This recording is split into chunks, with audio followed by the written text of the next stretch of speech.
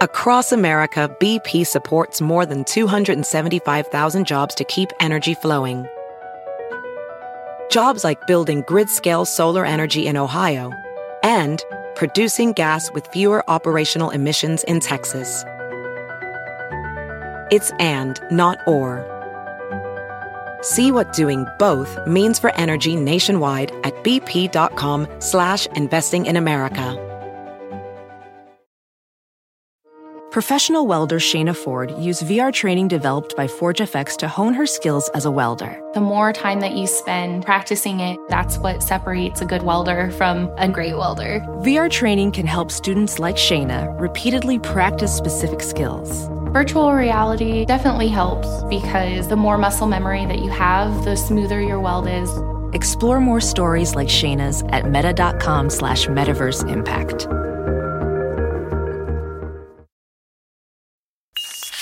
There's no place to escape to. This is the last podcast. On the left. That's when the cannibalism started. What was that?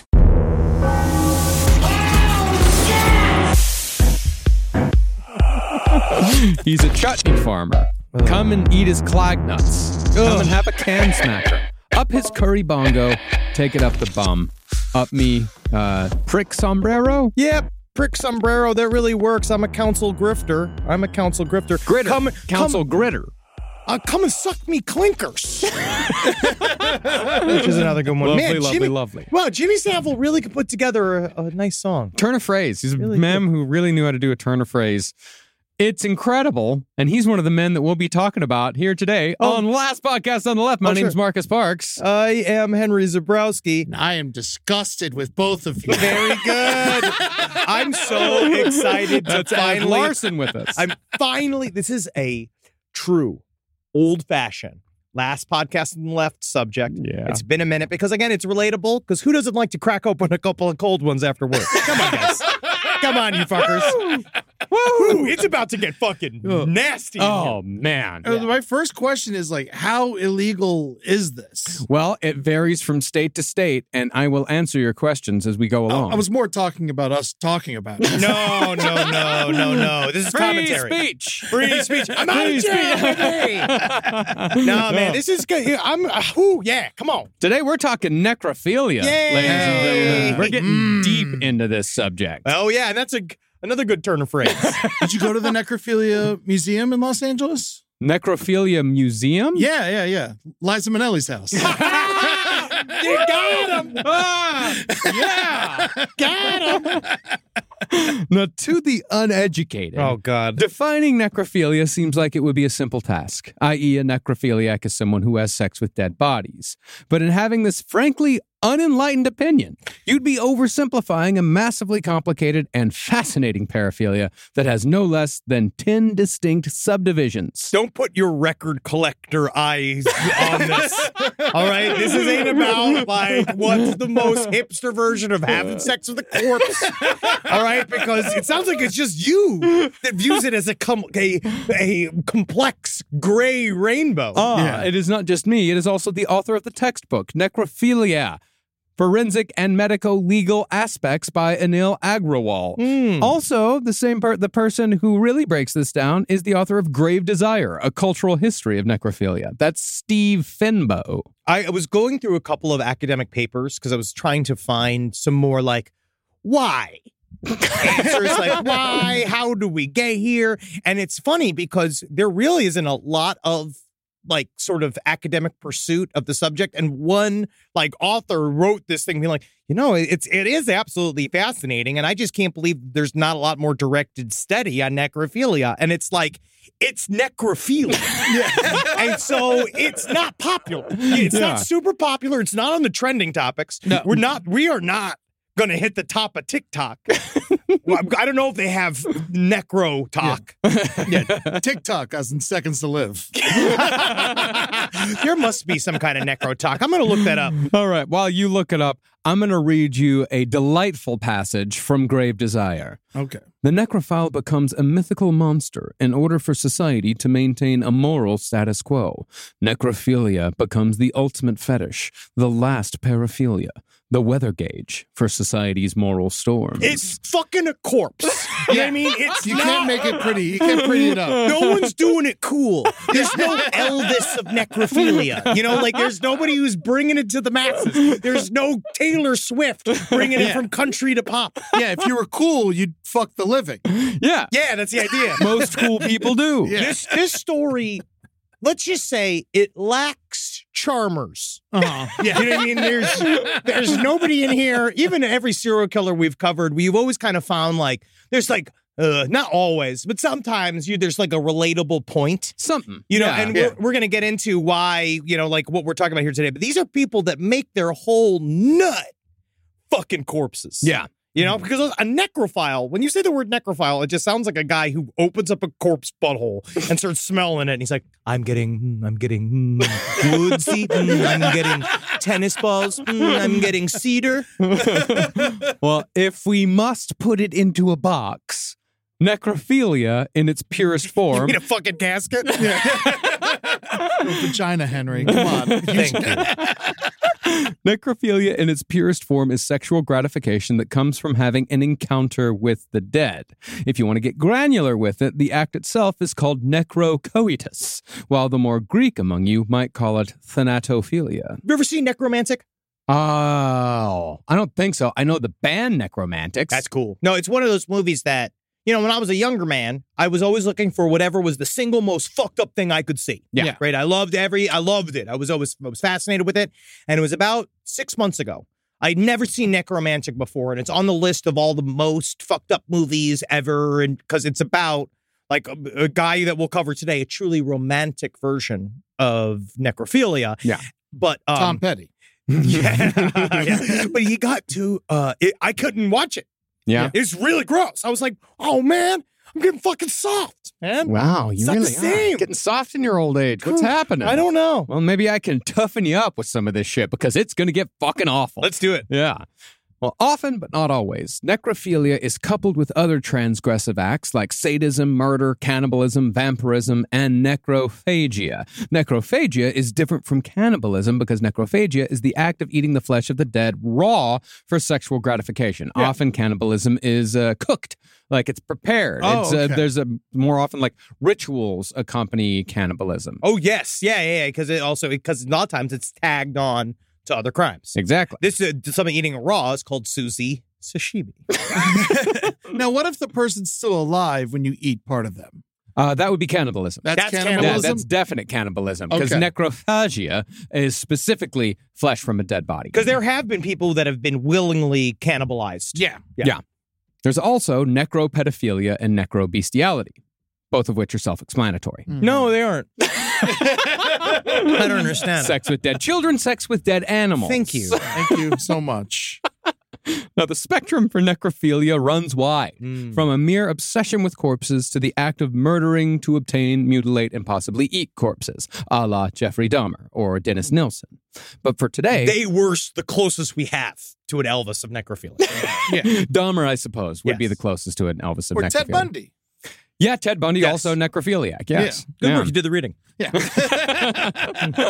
But for today, we're going to shift our focus away from the more infamous necrophiliacs to some of the lesser-known practitioners, the ones who seek out bodies that are already dead, or those who have a romantic attraction to specific dead bodies they had previous relationships with. I also think this is, how do I put this? Pure necrophiliacs. These are guys that are not doing it just because they're curious after they killed somebody and they're a serial killer, because they're a serial killer first, necrophiliac second. Yes. Right? These are guys that focus in on this because, again, it's its own art form. It is. But although I would argue that Jeffrey Dahmer was a necrophiliac first and a serial killer second. Cannibal third? Well, again, Yes. Sure. Yes. Yes. But it's interesting. Well, yeah. I mean, that's a long conversation we can have that ruin many people's afternoon. You know, Thanksgiving's coming up, people. I will save it. My mom's in town. We can do it at the smokehouse. Oh, God, yes. Do you think they would do it for us? Just walk in with half an arm. It's like, we have a special request. Yes. Don't worry, it's kosher. Tell him it's her birthday. Tell him it's her birthday. They'll do it. They'll put a candle in it. Now, as you might imagine, 95% of necrophiliacs are men, or at least 95% of necrophiliacs who are caught are men.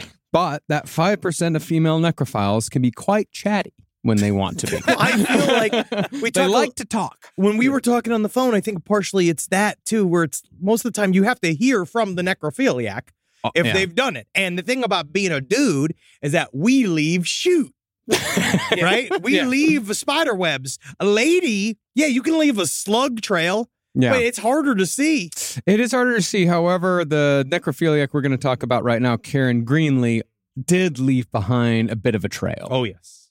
Karen Greenlee, whom we've mentioned in the past, is covered in Carla Valentine's paper, Dead Inside, Female Necrophilia, UK Law, and the Penetration Paradox. Penetration Paradox is going to be my DJ set. That's my album for my electronic. Well, Karen Greenlee was a self-described morgue rat, and she claimed to have had sex with somewhere between 20 and 40 men. It's a big difference.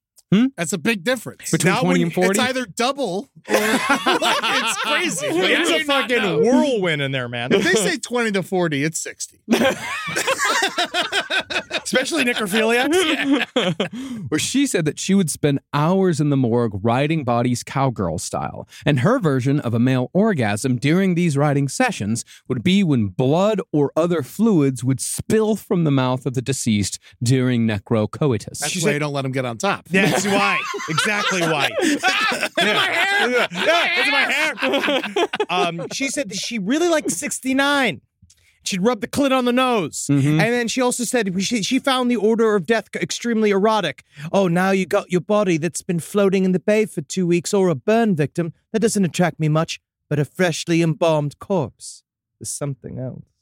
Why are you giving her that voice? She's from fucking Sacramento. Oh, I love the dead. Well, Karen, she would even attend the funerals of the corpses she defiled. I would get to mourn right along with the family at the loss of that loved one, except I was groaning in a little different tone. I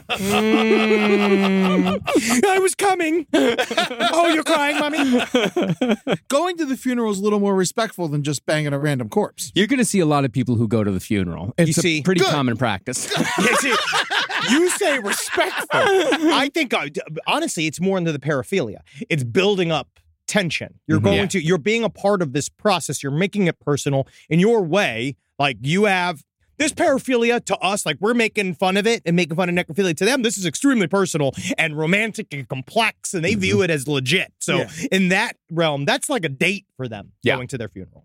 By 1979, Greenlee's obsession had reached a fever pitch. One night, she stole a hearse with a body inside from the mortuary in Sacramento where she worked. She then used the body for sex for 2 days before she was found overdosed on codeine in the back of the hearse. I think the codeine probably had something to do with some of the necrophilia. the codeine addiction? Yeah. I don't know. Codeine makes you sleepy. And from how she describes it, her sex life was quite active. I get horny when I'm sleepy. You get horny when you're sleepy? Yeah. Weird. That is weird. I get hungry. Good. I get sleepy. I go to sleep. But since there was no law on the books in California against specifically necrophilia at the time, she was only fined $255 and sentenced to 11 days in jail for interfering with the burial and illegally driving a hearse. You know, that's a frustrated ass judge. Oh, yeah. They should have been like, I want to figure out what to do with you, man. And meanwhile, she's going like, I can't wait till you die. I'm going to fuck your bones. It's legal. It's legal. You'll be pleased to know, however, that a section of the California Health and Safety Code was amended in 2004 to explicitly forbid necrophilia, and this was signed into law by none other than Governor Arnold Schwarzenegger. Hell yeah. You know why? Because he loved muscles, and muscles require blood. Or thought he was gonna do it. Yeah. I've got to stop. I've got to terminate necrophilia. Well, this delay in outlawing necrophilia specifically is actually pretty common because most states are reticent to put necrophilia on the books until they absolutely have to. Do you think it's because, like, partially, Is it giving people ideas? I don't think it's giving people ideas because only about 40 states have gotten around to making it specifically illegal. There's still 10 states out there. I'm not going to tell you which ones where you can still legally be a necrophile. But I don't understand. New Mexico. Why is it so hard? Like, truly, why is it so hard to get them to come down on necrophilia? I think it's because, there's no federal statute. Because we don't want to lock up Biden's wife. Yeah, got him. Yeah. Let me be clear. I am not dead. Well, there's no federal statute forbidding necrophilia because I think no senator wants to be known as the guy who put the necrophilia provision in the latest crime bill. I know my constituents love to fuck the dead. I know that. I will keep it legal. I know they do. Have you heard the term of what they said, what the necrophiliac term for, like, they are as a group of people, like, mostly they want meat on the bone, but they are as a group that love just fucking skeletons and coming all over skeletons. I think coming all over skeletons would be the operative word. It's masturbating. When is the meetup, Marcus? Yeah. But you can rub You're not catching me. You're not catching me out. You could put it through the rib cage. You could put it through the pelvis hole. I guess you could put it through the rib cage. That's a pretty small opening, though. It's like more like rubbing. It's a rubbing. A friction. They call it pork in the bone. Who's they? This guy. But if you're wondering about the aforementioned penetration paradox when it comes to female necrophiles, some use erectile dysfunction vacuum pumps to manually generate an erection in deceased men. Or so they claim. Yeah. Others say they use hydraulic pumps that are attached to thin plastic tubes that are inserted and sutured into the dead phallus. However, I'm inclined to agree with author Carla Valentine when she brings these claims into question. I would agree. Yeah. Because, again, that takes a lot of time. You're talking about a lot of time in a room with cameras trying to film if you're getting at a corpse that's in a hospital, it'll take some time. Yeah, if you're in that situation. But Yeah. Karen Greenlee, she was doing her shit in the 70s. Not a lot of surveillance cameras in the morgue. And she said that she would have hours with the corpse. And if you have a penis pump, like that's just... You're done in 5 seconds. A lot of bush hair in that time period. Risk of sounding like an idiot. What about rigor mortis? Exactly. Well, everyone talks about the so-called angel lust, in which a dead body achieves an erection post-mortem. You heard of that? Yeah. You heard about this? I You heard didn't about know this? it was Have you called seen this? angel lust, but I knew you get hard when you die. Yeah. Is that true? I actually didn't know that. You didn't know about angel lust? No, I don't get Angel Lust magazine, Marcus. Everyone knows that if this podcasting thing didn't work out, I was going to go to mortuary sciences school. Of course. I know this very stuff. Of course. But angel lust usually only happens in hanging deaths or other forms of death in which there is intense pressure on the cerebellum. It also doesn't happen hours or days after death. And it doesn't just happen to men either. When women are hung, their vaginas will also engorge. The clitoris will also engorge. And in some cases, blood shoots out of the vagina. So my question, so when it just gets big, It engorges. it looks like Homer Simpson mouth? I've seen those. Have you seen that meme? Yeah, I've seen it. I've seen it. But it doesn't happen hours or days after death. It's something that happens in the immediate time right after death. Maybe our coroners or mortuary workers could help us out with this. Yes, so please email sidestories@lpotl@gmail.com. But Valentine says that the claims of pumps, hydraulic or manual, are dubious at best considering the amount of congealed blood contained in a dead penis. On this subject, I will defer to the professionals, and we shall give an update on Side Stories. Thank you. I do know that a penis, after a certain period of composition, does blow up like a balloon until it bursts, much like the stomach well. Yeah. It's, gases, various insects that are, of course, maggots are going to be everywhere by that Do you time. want more of the cornbread stuffing, Marcus? Do you like dark meat, right, Marcus? Now, speaking of coroners and mortuary workers, you may not be surprised to know that certain jobs attract necrophiliacs. Yeah. But some of these professions are less obvious than others. Yeah, guys who work at toll booths, anybody at a DMV. I worked at IRS. Buffalo Wild Wings, and we had a couple. Yeah. While we expect the gravediggers, cemetery employees, and mortuary attendants to have a higher percentage than other folk, necrophiles are also prevalent in the ranks of soldiers, ambulance drivers, and volunteer firefighters. Because they got the freshies. Yeah, They get the freshies. And then think about why pedophiles are attracted to being teachers, priests. senators. Yeah. Like partially what that does is it gives you, because again, people then, it's built into your role that they trust you. Oh, man. Now, crazy thought. What if like an EMT doesn't save somebody just so they could fuck them? Very possible. Oh, yeah. That's It's very, crazy. very possible. Yeah, it's basically any profession in which a corpse is likely to show up.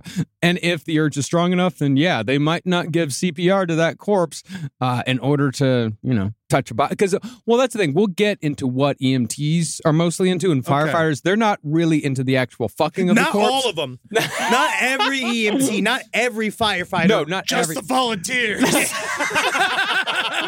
Why do you not get paid for this? Oh, I get paid. Oh, don't worry. I get mine. We'll get to their area of necrophilia later. Okay. Now, while we think of necrophilia as a lowly crime committed by subhuman beasts, this transgression occurs with fair regularity in the ancient histories amongst the great men. According to the Babylonian Talmud, composed between 300 and 600 CE, King Herod the Great sentenced his second wife to death for committing adultery. Then he had her body embalmed in honey and stored for 7 years, where, quote, his sexual desire for his mellified wife remained as strong as when she was alive. Oh, this is one of those you don't know, because King Herod the Great was like not super popular. Yeah. So you find out later on like why. You don't know what's rumor or what's not rumor. Sure. I just keep seeing Alice Cooper. Yeah. Because he played King Herod in the Jesus Christ Superstar. Oh, Wow. look at this.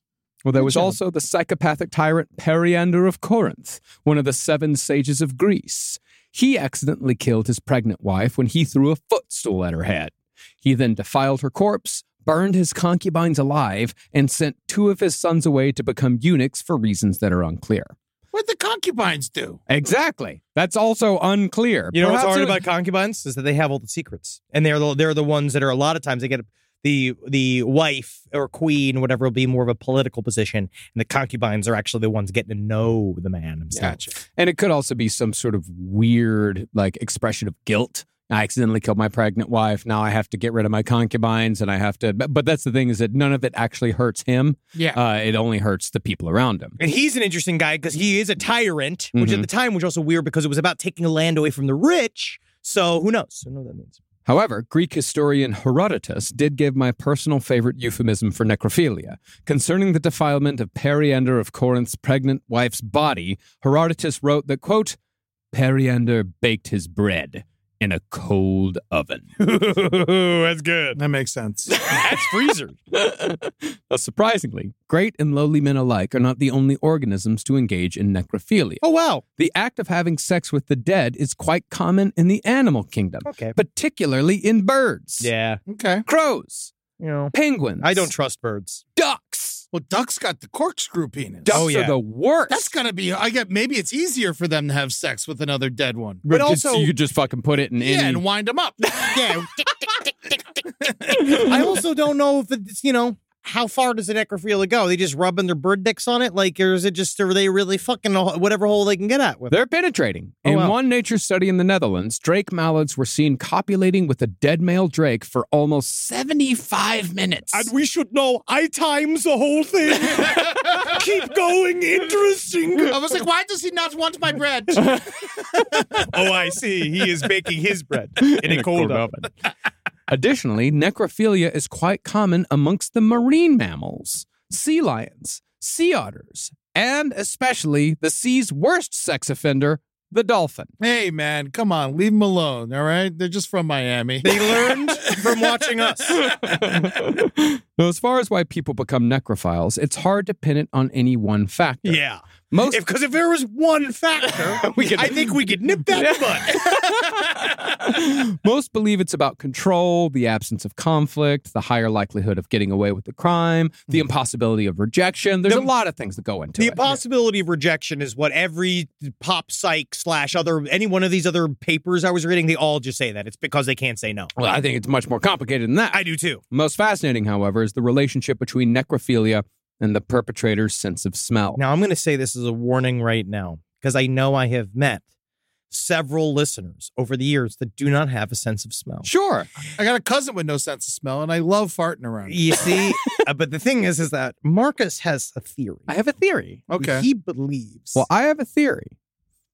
Because in general, A far higher percentage of necrophiliacs suffer from a diminished sense of smell when compared to the general population. We don't think you, as a listener, with no sense of smell, we don't think that you're more, like, able to be a necrophiliac. But you are.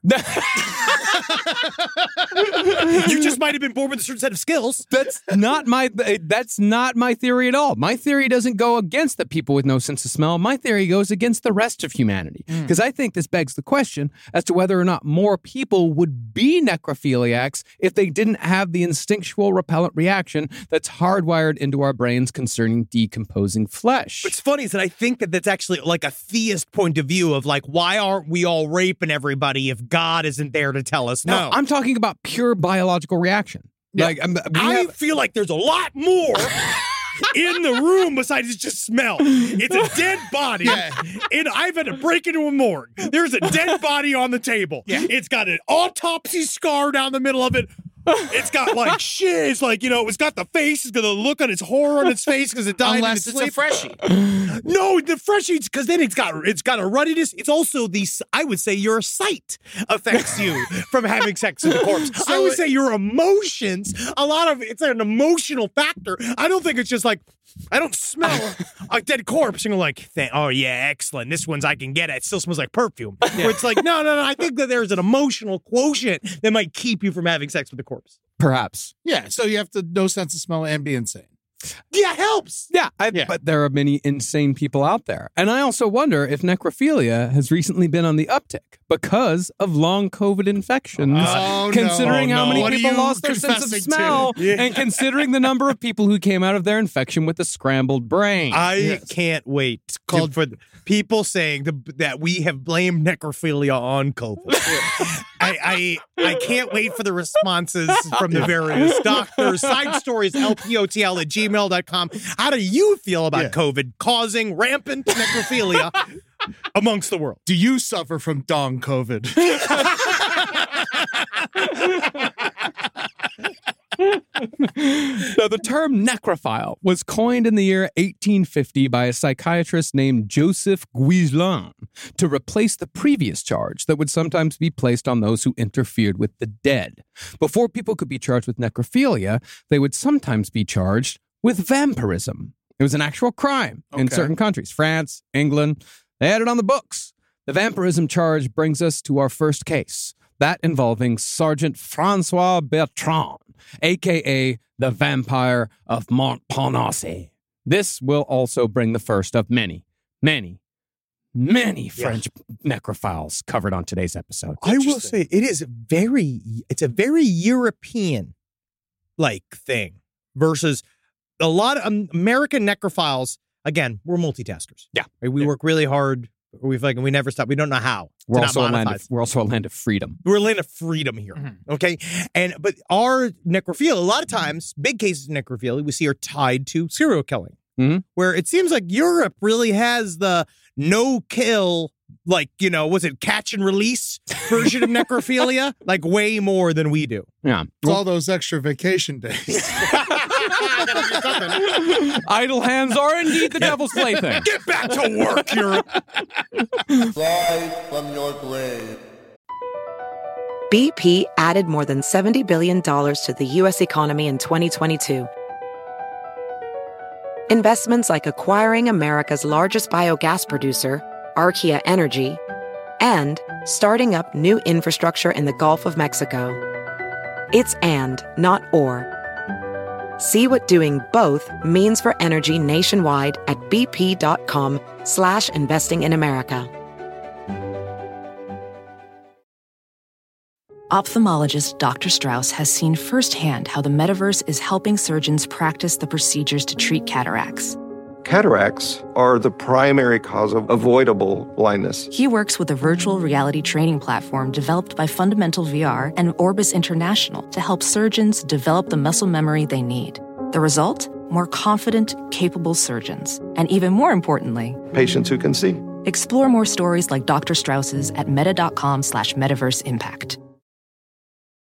The last podcast on the left is sponsored by Squarespace. Squarespace is the all-in-one website platform for entrepreneurs to stand out and succeed online. Thanks, Squarespace.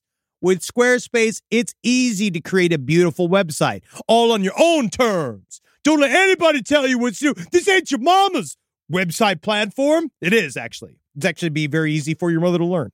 You don't want to miss Fluid Engine. It's a next-generation website design system from Squarespace with reimagined drag-and-drop technology for desktop or mobile. I thought it was just the name of what my blood pressure medication turned me into. I'm peeing.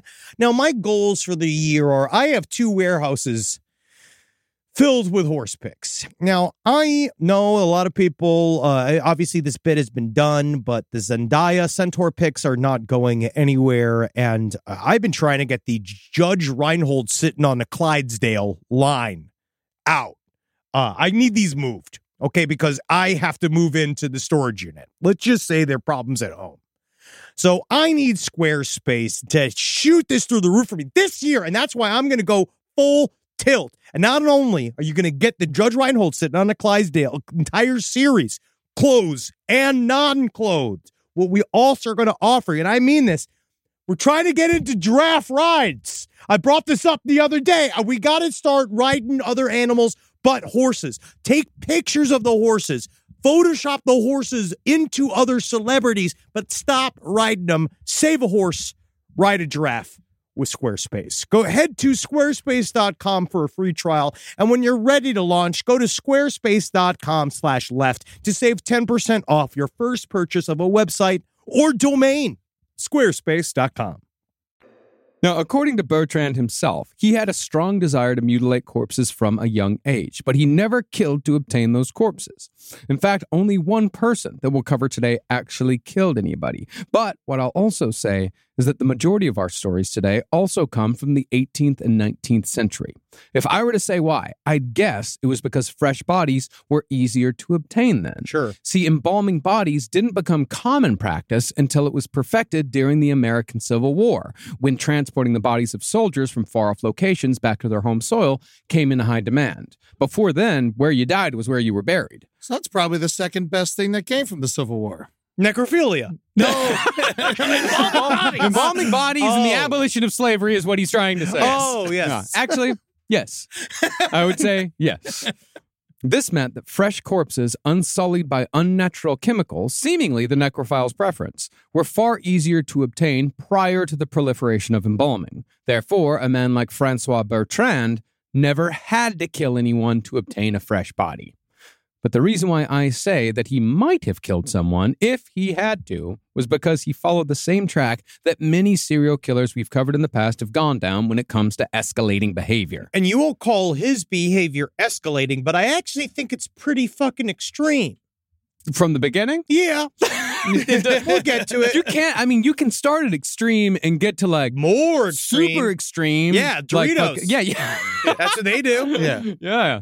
But then he plateaued for a little bit. That's the thing. Then where else do we go? Mm-hmm. Well, starting at a young age, Bertrand would masturbate to the corpses of horses, dogs, and cats. This is what I'm saying. Which I'd imagine were far more common in the mid-19th century. Dead animals everywhere. Sure. It's just It's extreme. Well, it's just, but it's not masturbating at a dead horse, which actually does sound like a new term of phrase. Masturbating to a dead horse. Yeah, you need to stop masturbating. You're masturbating to a dead horse here.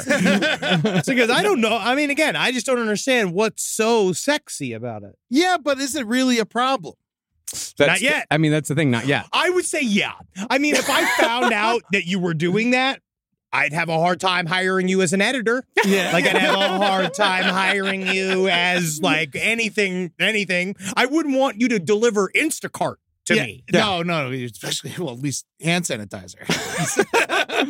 Yeah, but right now we're at Cool Ranch Doritos extreme. We're not to, Axe body spray extreme No, yet. not yet. No, we're not getting up to that point. It's a gateway drug. Yeah. But in 1842, Bertrand joined the French army, which allowed him more access to a variety of dead animals because he spent more time traveling. The more you walk down the road, the more dead animals you're going to see. And I'd also imagine that regular battle produced a lot of dead horses. Oh, yeah. But by 1846, dead animals that Bertrand simply happened upon were no longer doing it for him. So he began to capture and mutilate living animals for masturbation purposes. You see, now we're it's getting worse. You're cheeseburger flavored Lay's. That habit, however, evolved again the next year when Bertrand happened upon a cemetery in the city of Douai. According to what he later told doctors, he came across some grave digging tools that had been left next to a freshly dug grave. What is this? What do you... Wait a second. I have an idea. His head began to throb violently, and his heart began to race, which would thereafter be the feeling that would precede any of his foul deeds. And before he knew it, Francois Bertrand was shoveling dirt away from a freshly dug grave in a race to the coffin. Once he unearthed the body, he began to strike it with the shovel over and over again, and the sound of metal tearing into flesh made him, quote, delirious with lust and violence for 2 hours. Shit. That's a long time. I wish we could cut to our hymns commercial during this. A couple nights later, the urge came upon him again, so he returned to the cemetery in the middle of a rainstorm, heavy with atmosphere. Oh, this is the time for me. Yeah, very romantic. Yes, whenever it rains, it washes your sins away. Your sins away. Oh, Frank!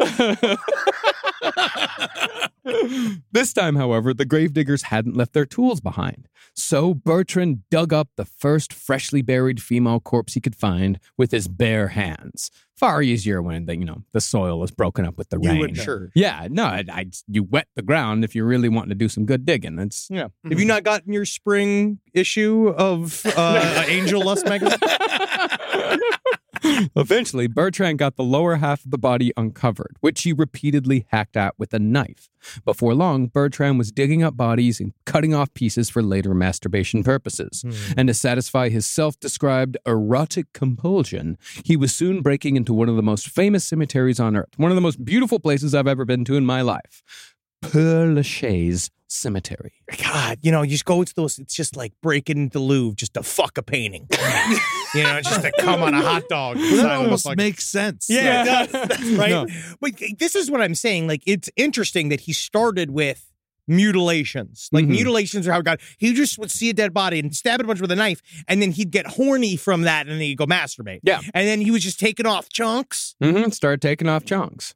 But much like Ed Gein, Bertrand claimed that the grave digging was never premeditated. He would never say, like, I'm going to go dig a grave on Thursday. I got to clear up my schedule. Instead, he said that when the attack got possession of him, whether it be noon or midnight, he had to go. It was, in his words, impossible to postpone the urge. Yeah, he was like Ryan Stiles. How is he like Ryan Stiles? It's improv. Improv. Yeah, he's making it up, man. Yeah. Zip, zap, zap. Shout out to Ryan Stiles. Yeah, what's going on, buddy? Love you, Ryan. You're great. Yeah. Yeah. I don't know if you fuck corpses. You're Canadian. But if you did, I'd let you get away with it because you're that funny. He One really time. is. Yeah. You get one. But you get to pick it. Let me be clear. I am the president of the United States. I will not be fucked by Ryan Stiles. But in Père Lachaise, Bertrand dug up the corpse of a 40-year-old woman, disemboweled it, and cut the entrails into, quote, 1,000 pieces. Every night for 2 weeks, Bertrand returned to Père Lachaise to dig up and mutilate bodies until he reached orgasm.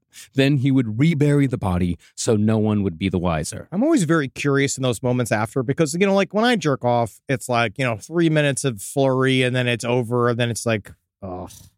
What have I done? And you're like, all right, move on with my day. Like you've dug open a grave in a very fancy cemetery. Yeah. You've cut up a woman's entrails in a bunch. I mean, you're in that. You're probably like, yeah, yes. And then you're jerking off. And then you go, let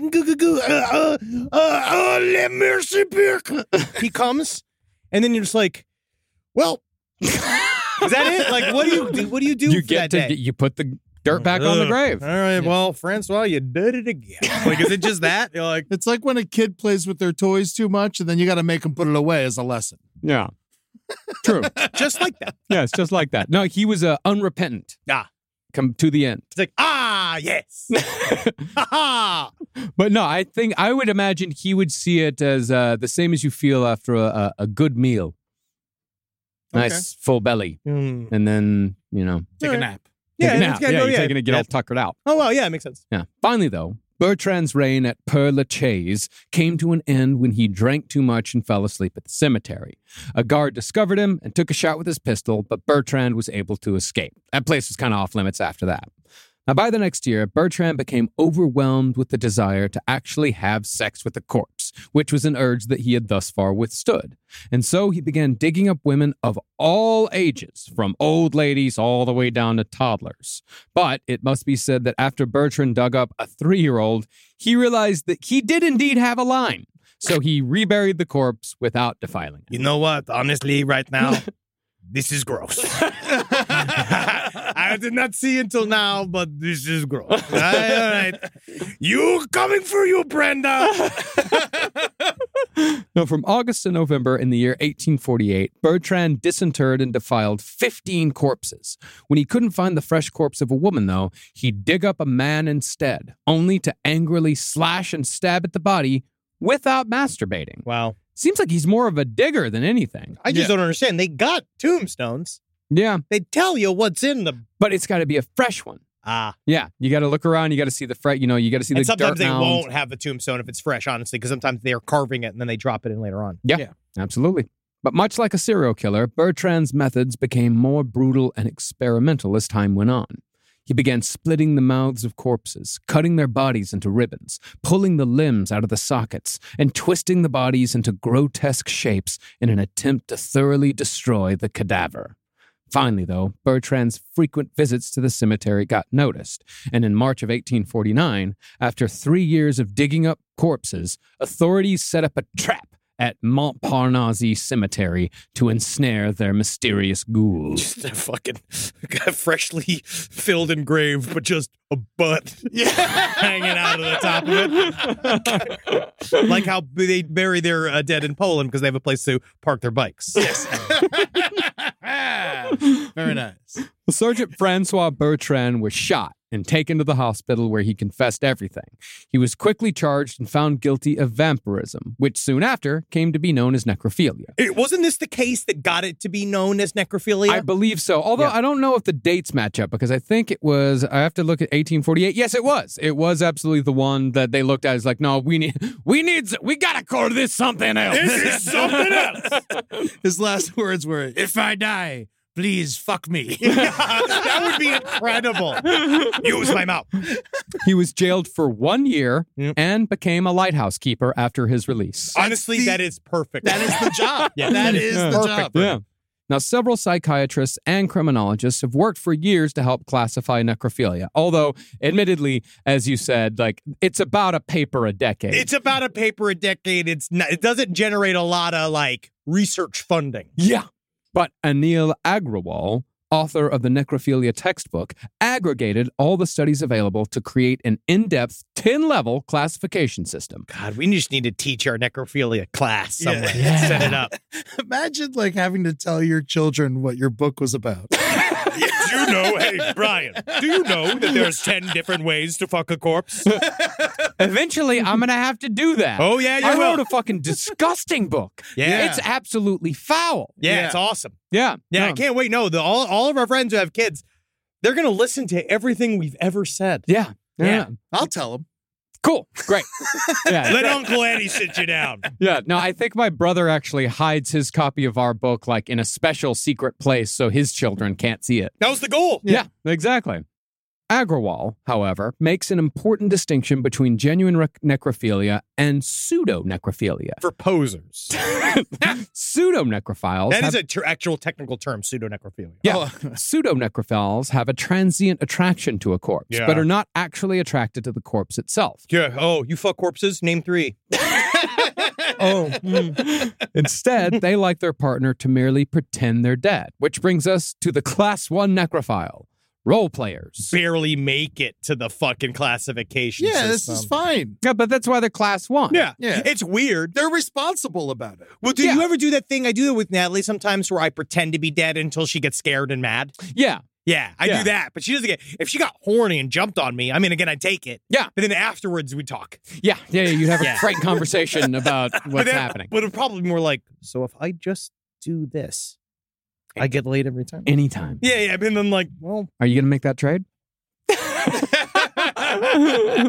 Man goes It's kind prone. of romantic, though. Get one more in before you get all soupy. I say this to Natalie all the time. I'll pretend to be dead. I was like, just play with my balls one last time. She's just like, she gets all upset. Yeah. God, God damn it. These fucking women. I don't fucking understand anything. Well, these people will ask their partners to play dead by painting their face to look like a corpse. That's a lot. Or cover themselves in a plastic sheet while wearing a toe tag. Or they ask them to take baths in ice water prior to sex to give themselves that old-fashioned corpse coldness. Okay. Others have what's known as the sleeping beauty fantasy, in which sex brings the quote-unquote dead lover back to life. That's the original story of Sleeping Beauty. She got railed while she was asleep, and then she was pregnant while she was asleep, and then she popped open when she fucking... Yeah. This is also discussed in the song The Monster Mash to a certain extent, wherein the narrator's monster is brought back to life through the soul power of the mash. Through mashing it. But again, No, when it's suddenly, not the to mash. my surprise... Yeah, he did the mash, but the Monster Mash, again, we have to remind our audience, is not the Monster Mash. It is a song about the Monster Mash. In the song, they talk about the Monster Mash, but the song itself is not the Monster Mash. The song it's titled The Monster Mash. No, it's about the Monster Mash. Now, what about when the Frankenstein's monster fucks Bride of Frankenstein? How would you classify that? Because they're both dead. That's love. I think he was gay. Frankenstein's monster was gay. They actually never touched. She wasn't into it. Oh, really? You remember the scene? I've never seen it. Frankenstein. Honestly, Bride of Frankenstein is one of my favorite horror movies It's a great of all movie. time. Really? It's great. No, it's fantastic. But Frankenstein's monster had more of a tender, emotional, maybe physical connection with the blind man that he met, and the blind man who fed him. There's a lot of talk about how that was a gay love scene. They were having sex in that scene. Bride of Frankenstein never wanted to have anything to do with Frankenstein's monster. She was just born mad, like a lot of ladies. Okay. Yeah. For this class 1 fetish isn't always harmless, nor is it always practiced by harmless people. The worst example is Joseph Fritzl. Fritzl's Pretzels. Yeah. Yeah, Fritzl's Pretzels. And you know what? That company loves that. They love that. That's immediate. They love that. Yeah. Fritzl was the guy who held his daughter captive for 24 years and produced 7 children with her. I remember. Yeah, you remember. Yeah, you remember. Fritzl is technically a Class 1 necrophile because he would hire sex workers to pretend they were dead during the transaction. But while Class 1 necrophiles are all about sex, Class 2 necrophiles are defined by their emotional attachments. These are the so-called romantic necrophiles, also known as necromaniacs. That's cool. These people can't bear separation from their loved ones and often refuse to accept that their wife or lover is actually dead. Sometimes these people will clothe the corpse of their loved one, move them from room to room throughout the day, and prop them up for normal activities like eating dinner or watching TV. Interestingly, though, romantic necrophiles rarely have sex with the corpses they keep. Probably because the actual sexual act will more so remind you that the person is dead. It'll dispel the fantasy. Yeah, where I think that this is the one, if there's one of these I vaguely understand, it's this concept of you don't want to let him go, and so you just kind of try to press on like everything's normal by dressing up a corpse. This is Mary Jane's Last Dance, Yes. right? Yeah. Which Tom Petty was a gravedigger, by the way. Was he? Yeah, before he was in Gainesville, he was a gravedigger. Oh, really? Oh, was there someone else who's a gravedigger? Wasn't like Danny DeVito or like some famous actor? Harrison Ford might have been. Harrison he was Ford a was a carpenter. carpenter. Was it Kevin Bacon? No. Too handsome. He's too nice. Yeah, he's too tiny. Yeah, too. he's small. Yeah, you got to have long arms. Yeah, it's got to be like John Candy or something. John Stewart was a gravedigger. Rod Stewart. Rod Stewart. That From the makes sense. Faces? Thank you. And he's tiny. Yeah, he is tiny. Yeah. Yeah. He looks like a grandmother now. He does, but have you seen his new little shuffle dance? Yes. Still has one of the best voices in rock and roll. Go listen to some early Faces stuff. Oh my It's God, fantastic. and Jeff Beck. Yeah. I don't like it. It's great. Rod Stewart's he's not just, if you think I'm sexy, there's a lot more to Rod Stewart. Yeah. I like John Fogerty better. Ugh. He's got a very Robert Plant voice. We're getting too much. Yeah, well, he does have a very Robert, and there's I'll sort talk of to like you he's later. ripping him off. I'll Yeah, talk- kind of like he was ripping him off. I'll talk to you later about Terry Reid. He's the missing link between all this. It's fantastic. You're gonna lose your mind when you listen to this guy. Hell yeah, I love it. Oh, yeah. Bone on the bayou. Bone on the bayou. The midnight special is when you fuck a corpse, though. Yes, that's when you order it from Instacart. One of the more interesting examples of a romantic necrophile is an eccentric British aristocrat named Sir John Price, who hails from the mid-18th century.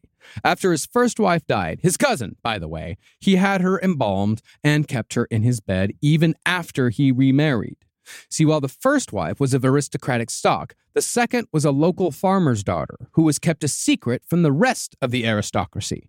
The power imbalance meant that wife number 2 had to put up with the dead body of wife number 1 while sleeping and having sex in her marital bed. You said none of these guys were charming. Yeah. Hey, Matty, you are disturbing, Beryl. You're disturbing her. Keep your knees close to me when you're riding me. But when the second wife died, some say of shame, Sir Price embalmed her as well, and he slept between the two corpses, or should I say, betwixt. Now, that's a lot of bed. I got 2 dogs and a wife in the bed, and I'm already clinging to one side, a very corner of it. I can't imagine having 2 dead women in there. Wow. Well, I would imagine 2 dogs equals 1 dead woman. No. I'm talking volume-wise. This episode really shows the very small but gulf. There are gulfs in between us, you know?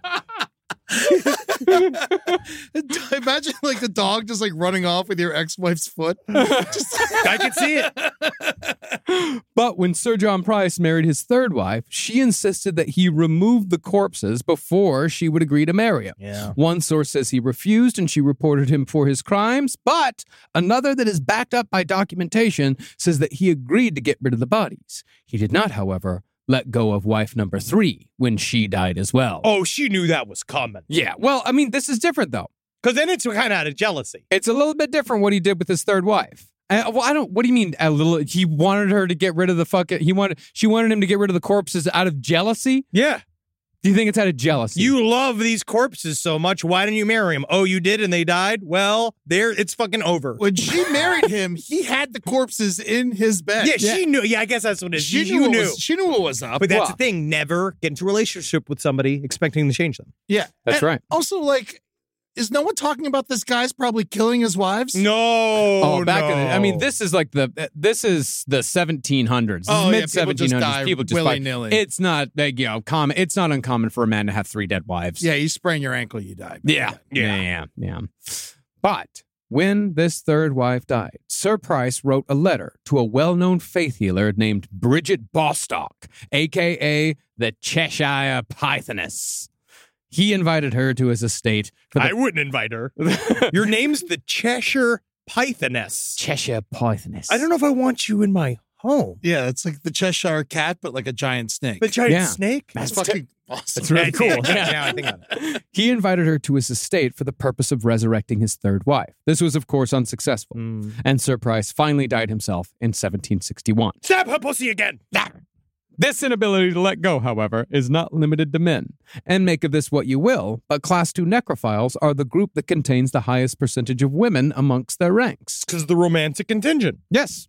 As a way to, I suppose, never be apart from their deceased husbands, 2 women in the 18th century, one French and one Belgian, cut off the penises of their dead husbands and carried the phalluses around as treasured relics in expensive cases. The Belgian chose a silver case, while the French chose gold. I'm putting this in my will. Yeah, honestly, though.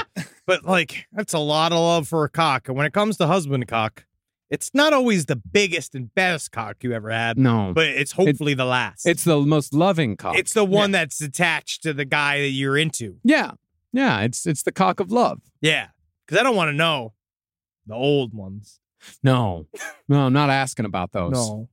Cock of love makes you feel good. Yeah.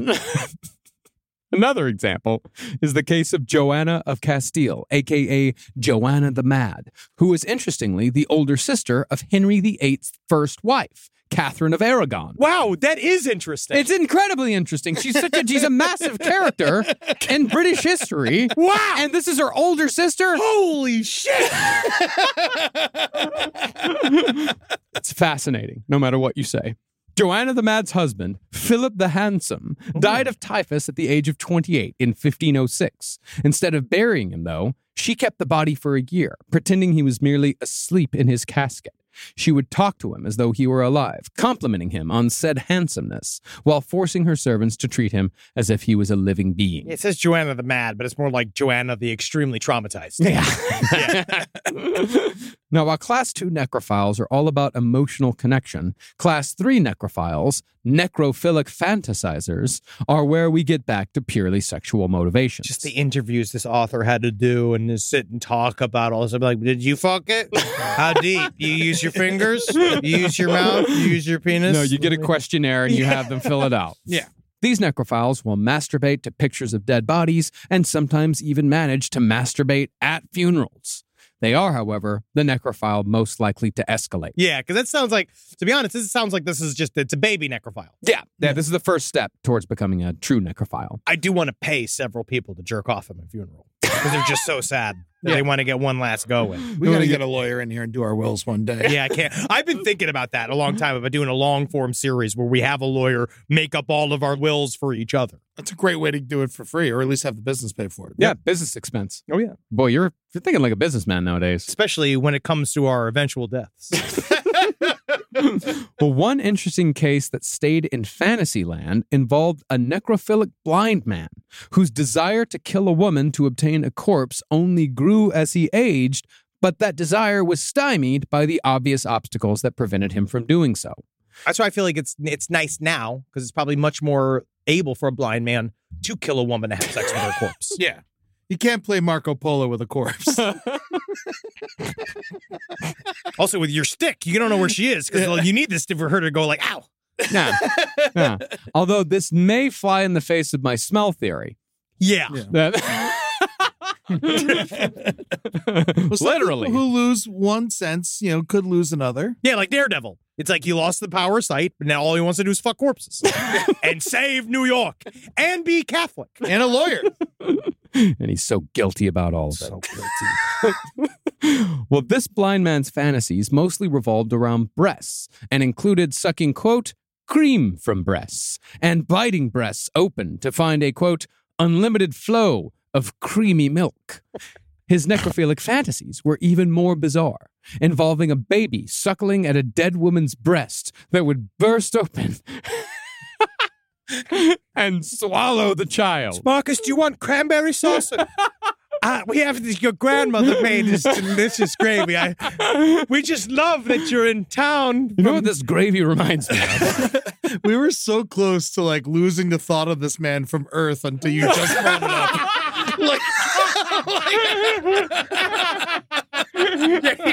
He almost faded into obscurity. He almost finally just left. Because that's when you actually die, when no one remembers your name anymore. Yeah, and now this man is going to live until the fucking solar flare wipes out the internet.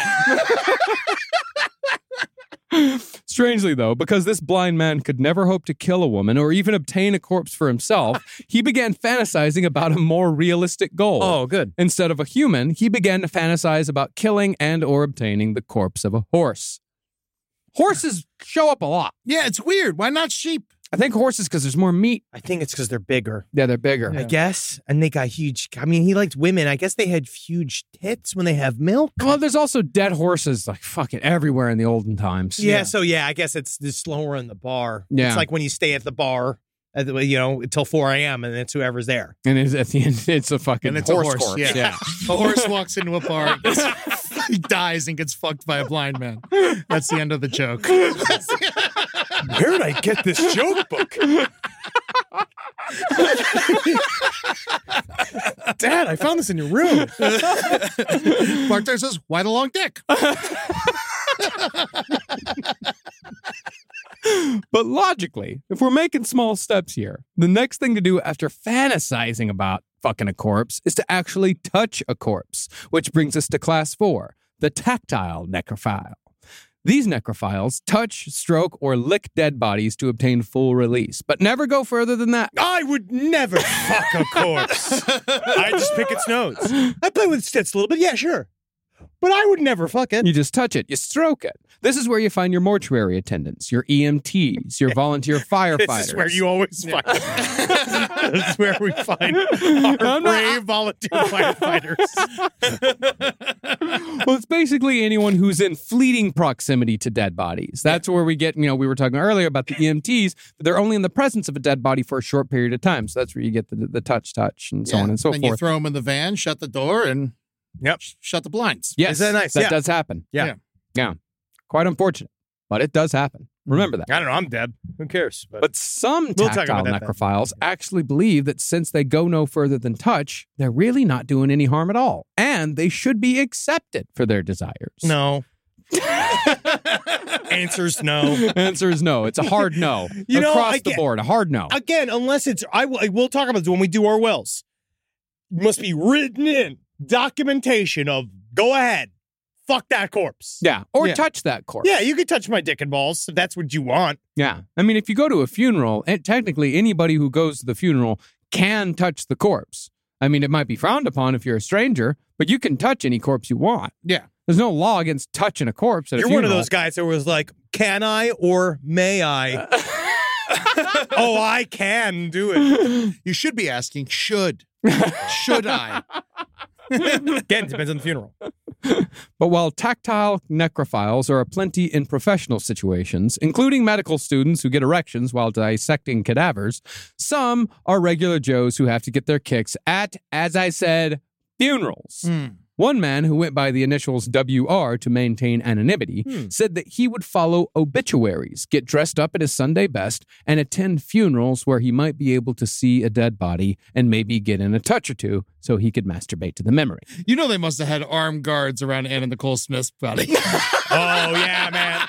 You see guys going like, oh, like it's the offensive line. You see people like, hey, one. Can't jump the line in scrimmage. But while WR did claim that he would never engage in necrocoitus because he knew it was wrong. Oh, yeah. He did admit, after much prodding, that he did fantasize about killing if the funerals in town were running a bit low that month. See, this is the problem. It's not again, dress somebody up, put them in a bunch of ice, like play with them like they're corpse if they're alive, and everybody's agreeing on it, It's hard to get someone to agree to that. It is. Yeah. No, sex dolls, wouldn't they be like a good substitute? No.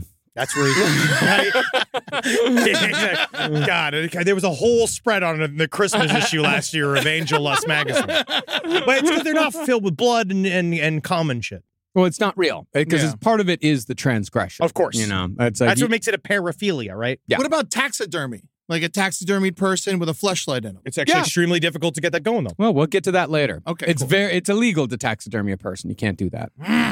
Yep. No. It's another way. But it's still legal to fuck them in 10 states. It's just another way, man. Another way that our freedoms are held down. Well, on the more extreme side of things, when it comes to tactile necrophiles, was a 30-year-old sales clerk who went by the initial D. His thing was filleting corpses. Now, there was something about abnormal fellation with this guy, because before corpses, he would fillet bulls, or so he claimed. Now, that's actually more of a stretch than anything for me personally, because I know from experience that bulls are quite a handful, even when you're not trying to fillet them. He may, however, have had access to tame bulls who might not have minded the activity. That's the only way this would have worked. Well, at some point, if you're getting your dick sucked across the animal kingdom, but you begin to calm down. Yeah, but that's the thing. You got to get the bull doesn't know you're going in to fillet it, and also most animals don't have sex for pleasure, so it's to him it's nothing. Yeah. Wow. Yeah. How big was his mouth? Well, a bull cock is not that. It's not as big as you think it is? It's not as big as you think it is. It's not like a horse cock. Oh, okay. Yeah, man. Yeah, this is the reason why we say horse cock instead of bull cock. Yeah. That's a good point. Or donkey dick. Bull cock sounds gross. Yeah, bull cock sounds real awful. Horse cock, sign me up. Yeah, but cow dick? Yeah, weird. Ugh. Cow dick is what you call a guy who's like fucking animals. I'm a old-fashioned cow dick. Meanwhile, a horse cock is my Uncle Kevin. Yeah? Bullshit. Not a man in your family. Not a man in your family. No, we are Irish Scottish. But when it came to corpses, Dee initially had a fear of dead bodies until someone suggested that he could cure his fear through immersion therapy, i.e. touching a corpse. That, however, kicked off a whole new avenue of fellatio for our young subject. Can you even believe how many different ways I can suck dick? Well, after realizing that filleting corpses was his thing, he started hanging around a mortuary so he could slowly gain the trust of the Undertaker. I feel bad for the Undertaker. Yeah. Once he made friends, this guy got access, and he regularly began putting the floppy members of dead men into his mouth until he was finally caught and sentenced to 3 years in prison. I must tell you, D, I have never met anyone else so enthusiastic about the science of the dead. And oh my God, D. You're just sucking the dicks? I told you to do their makeup and put metal rods in their spine. All right. This is a corkscrew. You must put it into the anus to keep all of the fluids from leaking. Oh, you're and sucking his upsetting dick? the family. That's disgusting. I feel so bad for him. Undertaker he thought he made a friend. It's so hard for Undertakers to make friends. I imagine so. Oh, yeah, because everywhere you go, doors open without you touching them, and then there's always like ding, ding, ding, ding, like organ music playing. Now, if you doubted my earlier statement that necrophilia is far more complicated and nuanced than what we've been led to believe, keep in mind that we're about to talk about the 5th class of necrophiles, and we still haven't even gotten to penetrative sex. Yeah, we're at the G of the Roy G. Biv of the rainbow of necrophile.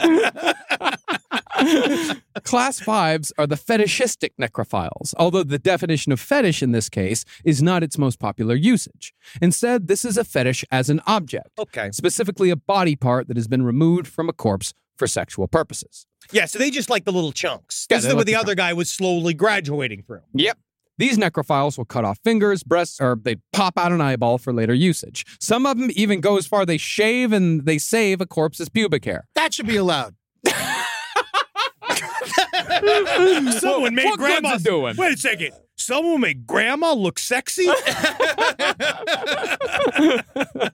It is, however, important to keep in mind that in order to be a class 5, the corpse has to be already dead from something other than a necrophile's own hand when the necrophile mutilates Because it. then it's just mutilating a corpse. Jerry Brudos, for example, shoots right past class 5 because even though he did remove breasts and keep them as fetish objects, he killed the women whose breasts he removed. Yeah, this is not farm to table. No. This is you're going to the store. This is foraging. This is foraging. Mm-hmm. Harm to table. Yeah. Mm-hmm. Rise from your grave. BP added more than $70 billion to the U.S. economy in 2022 by making investments from coast to coast. Investments like building charging hubs for fleets of electric buses in California and starting up new infrastructure in the Gulf of Mexico. It's and, not or. See what doing both means for energy nationwide at bp.com/investing in America. Welding instructor Alex DeClaire knows VR training platforms like ForgeFX help students master their skills. There's a big learning curve with welding. Virtual reality simulates that exact muscle memory that they need. Learn more at meta.com/metaverse impact. We've seen all the video call fails by now. The mute button mishaps, the cat cameos, people not realizing the camera's on when their pants are off. But none of this makes Fred feel any better about giving an entire sales pitch, mistakenly using a filter that turns him into an itsy-bitsy baby duck. How do I turn this thing off? It's too late, Fred. It's too late. When you realize it's better to do business in person, it matters where you stay. Welcome to the Hilton Garden Inn, Fred. The meeting room is right down the hall. Hilton, for the stay. But the most interesting fetishistic necrophile is a man who, yes, did have sex with corpses, but did not choose body parts for his fetish object. Instead, Jean-Baptiste of Salt Lake City collected burial clothes from the corpses that he'd already buried once in the course of his job as the local gravedigger. Now, the evidence for Jean-Baptiste being a penetrative necrophile is circumstantial, but one can extrapolate from how his fetish was discovered that he probably did engage in sexual intercourse with at least one corpse before he was caught. Yeah. See, for about 3 years in the late 19th century, Jean-Baptiste was a devout Mormon. He'd been recruited by missionaries in Australia and had been brought to America on an LDS immigration ship. Mormons used to do that all the time. They'd go out to Australia, England, wherever. They'd get a bunch of people together like, hey, you want to go to America? Great, you can do it for free. You just got to become a Mormon and go to this place called Utah. Because I remember they did that big time in the UK. Yeah, UK was big, but they also apparently did it in Australia. Wow. Once arrived and established in Salt Lake City, Jean-Baptiste became acting choir leader for his ward, and he moved into a small house near the cemetery after he was hired as a gravedigger. And then he eventually graduated for working for Stephen Colbert. But this also put him closer to the objects of his affection. Now, Jean-Baptiste's fetish might have remained a secret forever had it not been for a criminal with the ridiculous name of Moroni Clausen. Man, that's a big, pressure to be big, named Moroni. That's big Mormon energy. Yes, like it's like being named Jesus Christ Sullivan. Or I'm an idiot. Moron I. Do you know about Moroni? No. He's the guy that delivered Mormonism to Joseph Smith. Yeah, he's the guy that brought the golden plates to Joseph Smith. He's a major figure in Mormonism. Okay, cool. Yeah, he's like the second Jesus. He's a ghost. Number 2 behind Jesus. He's not real. Yeah. Oh, he's not real. No, he's not. In 1862, Moroni and another man were accused of beating up the governor of Utah. That's awesome. Wow. You could get to him back then. Yeah, you really could. And Moroni was shot and killed by police in the ensuing chase. But since nobody came forward in Salt Lake City to give Moroni a proper burial, the policeman, who I assume was responsible for Moroni's death, an officer named Heath, agreed to pay for both the burial and a new suit for Moroni to take to the afterlife. What a gentleman. It's generous. They're very generous. Very Mormon thing to do, I'd say, yeah. Not long after, though, Moroni Clausen's family in Draper, Utah, got word of his death, and they requested that the body be exhumed and moved to their family plot. Once the casket was unearthed, however, Clausen's family saw that not only was Moroni completely naked, but he was also facing down. Yep. Take the time to flip him over. Just put the clothes back on. Yeah. Well, I mean, I would imagine with this one, the clothes it's down there. The clothes are all a part of it, but I'd imagine with this one, this was probably a let's get it covered up. Let me get my shame covered up as fast as possible. Oh, you don't want to spend any more. Once he came. And he came. And he's like, oh no. Yeah. Moroni's brother then went to complain to Officer Heath, whom he knew was responsible for the burial. And Heath was puzzled because he knew that Moroni had been buried in a suit that Heath had paid for himself. And I knew it was a special occasion, so I went down to the store and I got him a birthday suit. I don't understand. So Heath and Moroni Clausen's brother went to the local gravedigger's home to see what was what. That gravedigger was, of course, Jean-Baptiste. I have no idea what happened to his clothes. He's wearing all of his clothes. I have no idea. Now, Jean was out digging a grave when the police arrived, but while questioning Jean's wife, Officer Heath noticed that there was a conspicuous amount of boxes containing soiled clothing stacked about the Baptiste living room. Upon closer examination, it became obvious that these were the clothes of the dead. It sounds like he just became a very, very gothic version of a reseller. Yeah, well, no, it's more of a hoarder. Yeah, gothic hoarder. After counting the pieces of clothing, it was surmised that Jean-Baptiste had robbed over 300 graves of their clothing. Now, there were no court records or newspaper articles concerning Jean-Baptiste's punishment, but this was Salt Lake City during the reign of Brigham Young. And Young actually spoke about the Baptiste case during a sermon that was written down. Jesus Christ. I do think a lot of he's more mad about the stealing. Well, it was big news in Salt Lake City. This is a big deal. It's crazy how it's bigger than fighting the governor. Yeah, exactly. They beat up the governor. Yeah. Apparently, the people of Salt Lake City wanted to hang Baptiste, but Young said that this would be too easy of a punishment. Yeah. And life in prison would likewise, quote, do nobody any good.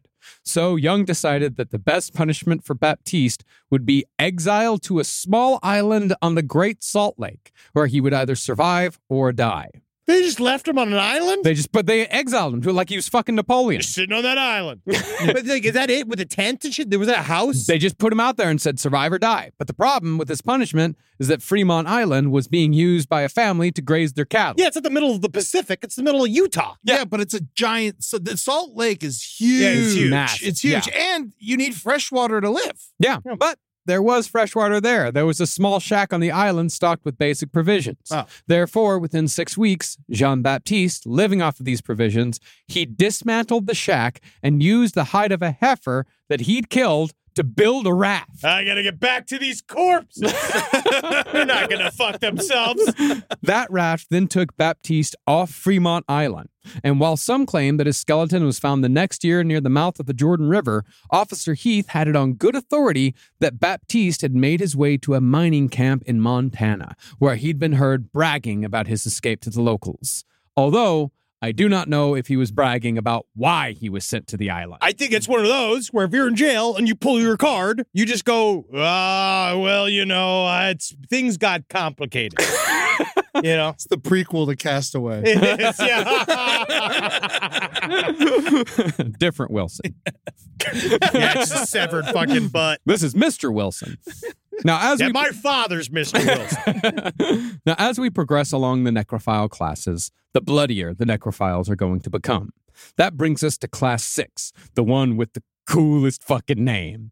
That's where we find our necromutilomaniacs.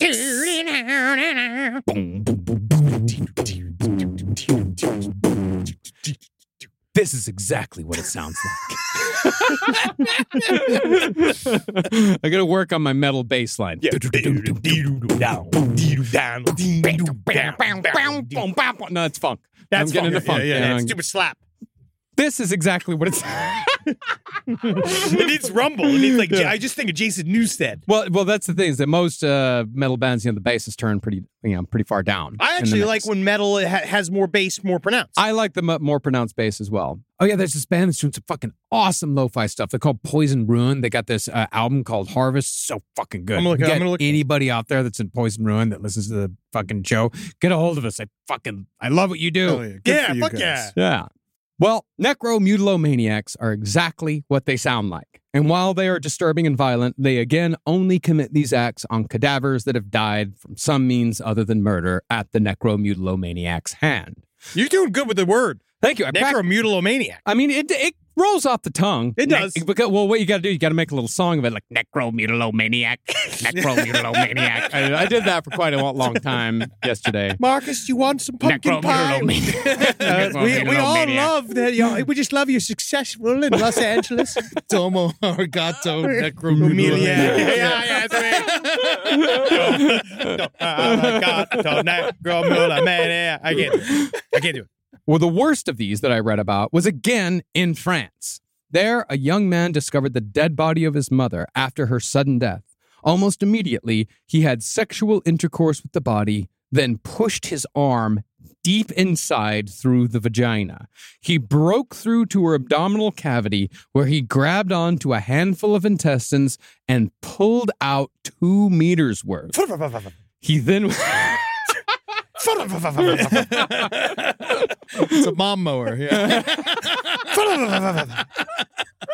He then went back in and grabbed the liver, amongst other various organs and parts. Oh, you're not going to want to forget the liver. After this blood orgy of destruction, the subject then got a bit tuckered out, and he fell asleep wrapped in his mother's intestines. When he woke up, he was quite stupefied, in his words, over what he'd done. And while he was examined by a doctor, he was never charged with a crime, nor was he ever confined to an asylum. They just were like, all right, you can't do this again. I only got one mother. How am I ever going to do this again? I only got one mother. Yeah, what am I going to do? What do you want? Now, do you think he loved her too much or not at all? Too much. I'd say too much. Yeah. Yeah. If you're falling asleep wrapped in your mother's intestines, you're gonna have some Ed Gein vibes. That's why they gave him a pass. Yeah, I think so. They've been like, well, he loves his mother. Well, I think the memory. They figured like maybe the memory of what he's done is gonna be bad enough. You gotta live with that. Take some pictures. So he sees kind of what you're looking like right now. Now, this guy is absolutely a Class 6, but he could also be put into Class 7. That of the opportunistic necrophile. These are people who like having sex with the living, but would absolutely have sex with a corpse if given the chance. These are your world-class perverts. Oh, yeah. This is the anything goes group. Your Duchovnys. Yeah, David Duchovny. David Duchovny of necrophilia. And this includes who else but disgraced UK media personality and all-around monster, Sir Jimmy Savile. Now, we've been begged many times to do a series on Jimmy Savile. And I think that's going to be a case of be careful what you wish for. One day I do want to do it, but it is rough. It's real rough. And for those of you who don't know, because Eddie didn't know who Jimmy Savile was before the show, it is important to know, remember, Jimmy Savile was an extremely popular media personality in the UK up until his death in 2011. A cultural institution. Yes, he was huge. He had a show called Jimmy'll Fix It. Jim'll Fix It, where he would, kids would come on and they would have some extravagant wish and he'd make it real. He also was deeply involved in the UK's government. He had all of these various charitable associations. He was everywhere. And then it turned out he was an absolutely rampant, sadistic pedophile. Every single thing that he did was all feeding into his sexual deviancy. Yes. Everything. But now, what we now have discovered, all of these fun, cheeky-ass jokes that he made about all of these things that he did, now you kind of re-look at stuff and you're like, oh, he might have been absolutely serious. Well, he was hiding in plain sight the entire time. He was absolutely serious. But that's the thing is that people still knew. I mean, hell, back in I think it was 1978, 79, Johnny Rotten went on the BBC and said, you guys know Jimmy Savile's a horrific monster, right? He's a pedophile. He got banned from the BBC for years from that. Again, crazy. He was important. He knew the fucking queen. Yeah, he was a sir. Our second night on this. Yeah. Yes. We dogging the French, but this is our second night. That's just what I'm saying, man. Europe has got some tastes, man. Mm-hmm. Well, Savile told hospital staff at Broadmoor Hospital, where he quote-unquote volunteered, and this is an example of him saying shit, and people only later realizing he was being serious. Or he might have been. I mean, who knows? But he was definitely under the guise that he was joking. He's joking. He's a funny guy. He told them that he posed with corpses in lewd positions, took selfies with them, and stole their jewelry. He also had a really horrific Christmas song called Jingle Jangle Jewelry. That's what we were doing at the top. Yeah, that's what we were doing at the top. Yeah. Come and suck me clinkers. Yeah, come and suck me clinkers. Choke your chicken up me Charlie hole. Lovely, lovely Jingle Jangle Jewelry. Time to chuck your muck over your sister's chubblies. Yeah, chucking your muck, I think, is coming. It's the worst euphemism for coming that I've ever heard in my life. On your sister's tits? Yeah. It's real bad. Christmas song. It's cold out. Give me some nice warm goo. Come on. See, Savile was friends with the chief mortician at the Leeds General Infirmary mortuary, and that mortician gave Savile unsupervised access to the dead for 20 years. Oh, my God. One nurse claimed that Savile would sometimes perform oral sex on corpses, an act that Savile disgustingly called Gamaroosh. So he sucked enough corpse dick to have a nickname for it. No, he just called oral sex in general Gamaroosh. Oh, yeah. And do you think he was sucking dick or eating them out? He was eating them out. Pussy, that's pretty common amongst necrophiles. They start with the cunnilingus. Okay, yeah. Yeah, they just bury fucking faces right in there. Why do I feel like I'd end with cunnilingus? You end with cunnilingus? Because it's already filled with your cum. Yeah. Well, depends on what you do. I just... Yeah. So you would end it in cunnilingus. Do you not feel that cunnilingus is a more intimate exercise than just penetrative sex? I feel like it is. That's what I'm saying. Yeah. I feel like just going deep, nose deep into a fucking dead woman's corpse, into her vagina, is is more intense than fucking it. I think so. Yeah. Touching boobies is probably the first way. The more. Yeah, it's where you start with that. I imagine that's where everyone goes. No, I like to bathe my corpse. If they left me alone. No, I like to bathe her in milk and I brush her hair and then I play the violin for a couple hours. Yeah. You'd be like an Egyptian. Yeah. Yeah. Yeah, there is, I will dispel a rumor. There was a rumor going around that, ancient Egyptians used to have a ritual to keep, the embalmers from having sex with the dead. Yeah. They would just make sure, let them decompose for a few days before you really let the embalmers around them, because sometimes they'll fuck the dead. But that's not true. That's like having a creepy uncle. Yeah, where you're don't let the kids near Uncle Peter, but he's hilarious. Yeah, they used to fuck the cats. the Egyptians, you're saying that I don't think they ever fucked the cats. Side stories, LPOTL@gmail.com. Did ancient Egyptians fuck cats? If any of our Egyptologists out there, I know they worship them. Yeah, but I don't know if they fucked them. I don't know if we can tell. I don't know if it's any hieroglyphics out there. Yeah, we'll find out. Another witness said that Sappho would brag about stealing glass eyes from corpses, and while showing them off, he would say, "quote You know what they are? The glass eyes from dead bodies in Leeds. I'll wheel the dead bodies around at night, and I love that." Mm-hmm. Yeah. And he says these things, and I guess I feel like people thought at the time, I mean, it's extreme. He's talking about mutilating corpses and stuff. So you think like, oh, Jimmy. Yeah, it's always you're Jimmy. funny as hell. Oh, you're being cheeky on in it. And then, then he just might not have been. And he got away with it completely scot-free. Oh, yeah. It didn't come out until after he died. Yeah, and he passed it all down to Jimmy Carr. But but we stayed at the same hotel as him once, and he looked very perturbed the entire time. He looked very upset. Yeah, I've hung out with him a bunch. He's all right. 8 out of 10 Cats is a good show. I never saw it. It's in England. It's like a panel show. It's quite it's quite fun. The cats or no, it's a whole plant. It's one of those panel shows. Oh, yeah, where all the Brits have and fun. They're like,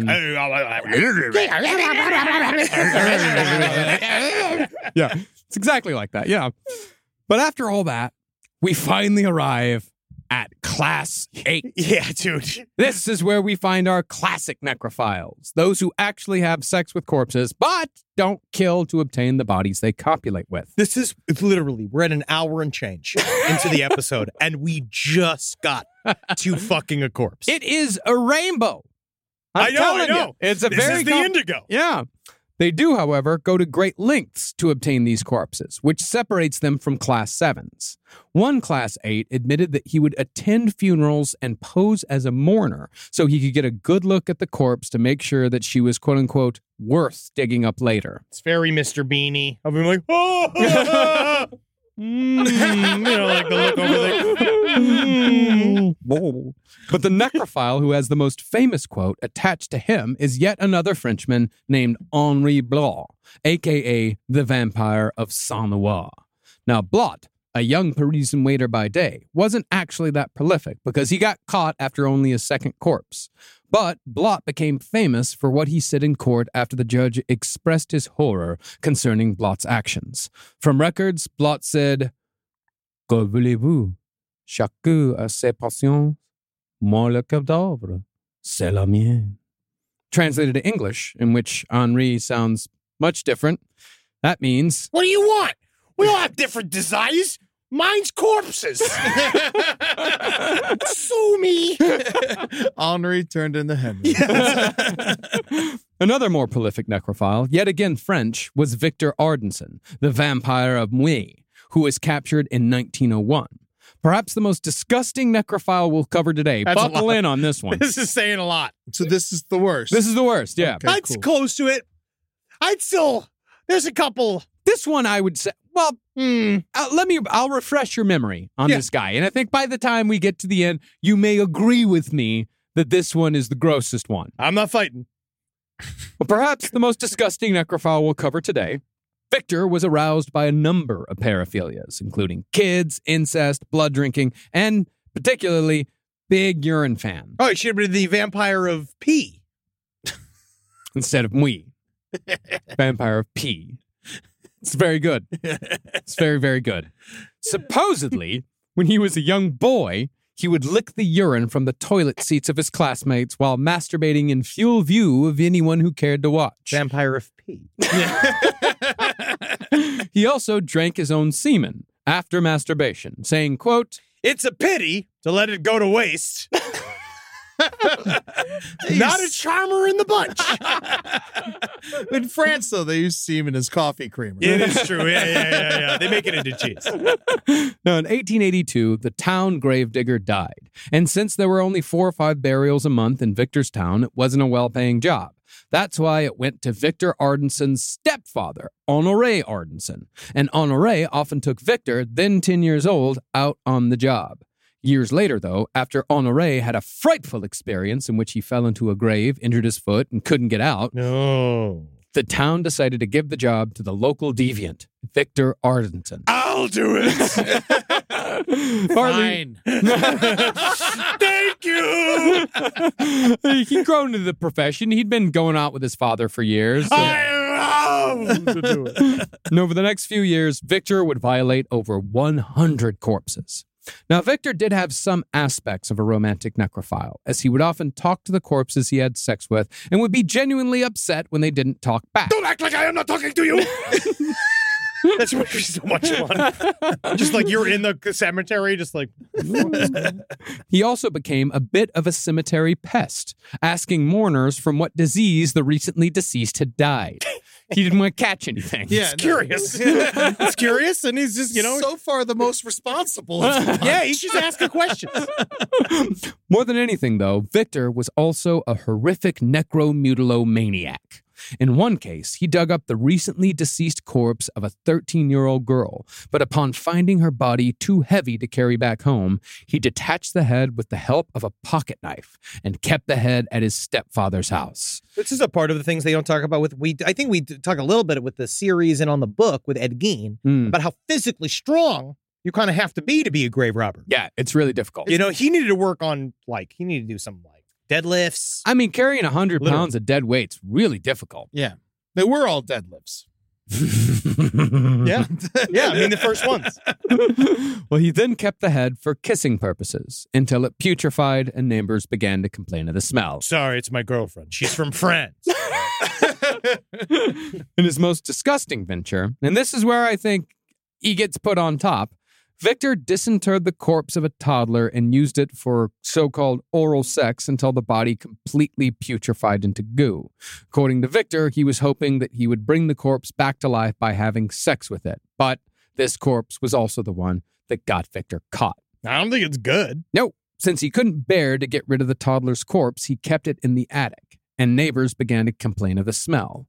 For some reason, though, Honoré, Victor's stepfather, was also keeping garbage in the attic, so he assumed that was the source of the odor. Yeah, but a rotting toddler, not that I know, but I don't think it smells like garbage. No, it smells like any other thing, any kind of rotting flesh. Yeah. But when he entered the attic to remove said garbage at the urging of his neighbors, he discovered the remains of the toddler lying on a straw bed that Victor had made himself. Honoré did not, however, immediately recognized the small pile of putrefying flesh as a corpse. Since the attic was dark, Honoré assumed that the corpse was some kind of animal, so he struck it with a shovel and splattered the remains all over the room and himself. You gotta check that. Poor old man. No, I mean, why is he keeping garbage in the attic? He doesn't know anything. I'm just surprised he can still get upstairs. I mean, he wasn't that old. He was in his 50s. Oh, okay. Yeah, and he was randomly whacking something with a shovel. And also Victor Ardenson, he wasn't born in a vacuum. He came from a long line of psychopaths and deviants. Yeah, everyone's fucked up. All of the Ardensons were fucked up. Yeah. They're hoarding garbage. Yeah, they're hoarding garbage in the attic. Mm-hmm. It's strange. And this is in the days when garbage is just it's just rotting shit. It's fish heads and shit. Yeah. But once Honoré realized what it was that he had thwacked with the shovel, he reported it to the authorities, and Victor was placed under arrest. And to my previous point, it was soon discovered that the vampire of Mui had no sense of taste or smell. Yeah, I mean, I could tell by his shirt. He also showed no sign of remorse or regret, although he did promise to never have sex with a dead body ever again. I promise! And that's as good as jail. That promise, however, was not good enough. Victor Ardenson was sentenced to life in a psychiatric hospital where he died in 1944, aged 71 years old. 43 years after he was captured. Man, never had a boring time in the lunchroom. No. That's for certain. Anytime you sat by him, he had something horrible to say. Yeah, so far he's bad. Yeah, he's an institution. I mean, he's kind of like how Ed Gein was. After Gein was captured, he lived for another 30 years in an institution. Yeah. And they all said, did I ever tell you that I had a listener that sent an email. We're talking about that had worked with Ed Gein, whose family, I believe, father was working with him as like one of the mental asylum assistants. Yeah, Mendata. And he was apparently very sweet. Everyone said he was a model. Ed Gein was like the sweetest guy around. He loved his mama. Yeah, he did. Yeah, he did. He did. Again, he loved her too much. He never fucked his mother. I don't know how many times I have to tell you this. He was inside of her tits. I think it's enough. He never dug up his mother. I've told you this like dozens of times. I won't. He never dug up his mother. I'm not getting in there. Ever. I won't let you He get was in too afraid of her. So he never buried her. No, she was buried. Yeah, she was in the she was interred. He would then go after people that look like his mother. Yeah. Yeah. He dug the grave up. He dug up the grave next to his mother. Okay. Yeah. And then the woman he killed kind of looked like him. Yeah. Like a gentleman. Yeah. Now, it's easy to see how Victor Artisan could have made the jump from necrophilia to murder. And that brings us to Class 9, the type of necrophile that we're all most familiar with. These are the homicidal necrophiles, your Bundys, your Dahmers, and such. And they look down on the other classes. Yeah, because these guys are baking their own bread. Yeah. Like, I make opportunities for myself. Yeah. But for an example of this type, we're going to go for a lesser-known criminal from the UK named David Fuller. See, I put him near the top of, like, the idea of the full necrophiliac, right? Like, he is fully into necrophilia, and he is a murderer, but those are kind of like, he started with murder. Yeah. And then just was like, this is a lot for me. I just like I just got to get these corpses. And I will say, like, it's got to be a lot to see yourself. He did this. There's a documentary called Monster in the Morgue, David Fuller. And there's a lot of, like, footage of him and kind of what he was talking about. And just that poster of, like, you never want to find yourself on a poster for a movie. No. Where it's you outside of a morgue, like with a smile on it, because nothing happened good. No. Like, yeah, you didn't get the Heisman. You know what I mean? If you're the monster of the morgue. Well, sounds like he did get the Heisman of killing. You know, it was just having sex with corpses. Now, while David did kill 2 women in 1987 in separate attacks in their homes to do with the bodies what he would, he wasn't caught for the crimes until the year 2020, when DNA finally matched him to the crime scene. I think it was wasn't it one of those sort of like 23andMe, kind of like how they caught the original Night Stalker? Yes, that's how they got him. Yeah. When police searched his home computer, though, they found a massive trove of images that captured his many crimes against the dead. Yeah. See, Fuller had access to the local hospital morgue. He was an electrician. Yeah. And his hard drive was filled with over 4 million images of obscene and illegal acts, including thousands of pictures of him performing sexual offenses on corpses ranging in ages from 9 to 100. And they tried to get him on he was married multiple times. He was married. He cheated on his wife, which is also really interesting, because I also think, like, that's one of his biggest crimes. Is adultery. Amen. I mean, yeah, you know? Because think about that. You can't even stay loyal to your wife, and you're also fucking multiple corpses. Faithful married men, all 3 here. Yeah, see? That's right. That's what keeps us. That's what makes us hold the line. But he hid his hard drives filled with this stuff in he had a desk, it was against a wall, and he carved a hole in the wall. So the hard drives would go, they were in a pocket. They were put behind a desk, and the hard drives would go up against the thing. They finally went in, they got a full, they talked to his family, fully kind of like quote unquote normal life. He would do all of the stuff, but it was, pedophilia, bestiality. It was all of it in one go. He was busy. Yeah. He was sending it to bin Laden. Yeah. Yeah. Let's just go ahead and say yes. Yes. Yes, he was. David also kept meticulous records of each victim, detailing the name and age of each one, which helped police identify no less than 80 victims. So one of the worst parts of them trying to identify everything is that you basically had to watch the video of him fucking a corpse. Yeah. And then you had to try to capture, this is what the cops are talking about, when the camera would catch a toe tag or catch an identifying mark, because he was also knew. It was a lot of on his face. Yeah. I'm about to arrive. And then back to corpse. It wasn't great. It wasn't good. Cinematography. It was more like a found footage film. It was for him. Yeah. They asked him. They were like, why did you film this? And he just he sat and thought, and he was like, I don't know. I'm sure those cops saved a lot of lunch that year. Yeah. You guys want to get another sweet green? Oh, you got. Oh. Ironically, though, Fuller was able to carry on his photography hobby for so long because he knew which parts of the morgue were covered by CCTV and which ones weren't. So he was able to continue taking pictures of himself committing unspeakable acts on corpses just so long as he stayed out of the sight of the hospital's cameras. But when it comes to being a little too on the nose, David Fuller was also the quote-unquote unofficial photographer for the UK band Cutting Crew in the mid-'80s. Now, David followed Cutting Crew on tour with his wife, which is strange considering how they were a one-hit wonder. But that number one spoke to David in a way that, say, Rock Me Amadeus, Two of Hearts, or any other 1986 hit could. This is David's song. I just died in your arms tonight. That's such hack bullshit. Something you said. I just died in your arms tonight. Gonna walk away. Yeah, that makes sense. Yeah. You ever seen the video for this? Yeah, it's great. Do you think he's in? Because the video is just them photographing the band. The video was shot in Australia. Oh, I checked. Okay. Yeah. Why that song? I mean, I know that. I just died in your arms. Yeah, sure. Yeah, he liked that. But they died hours ago. Yeah, You know what I mean? know. I think he just liked someone dying in someone's arms and it being a romantic. Must have been something you said. But I thought, I mean, I honestly, should have walked away. Whoa. Guilt. Guilt.